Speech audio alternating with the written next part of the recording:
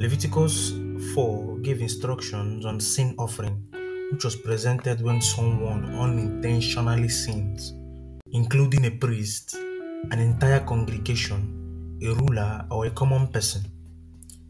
The priest shall burn this offering to the Lord to make atonement.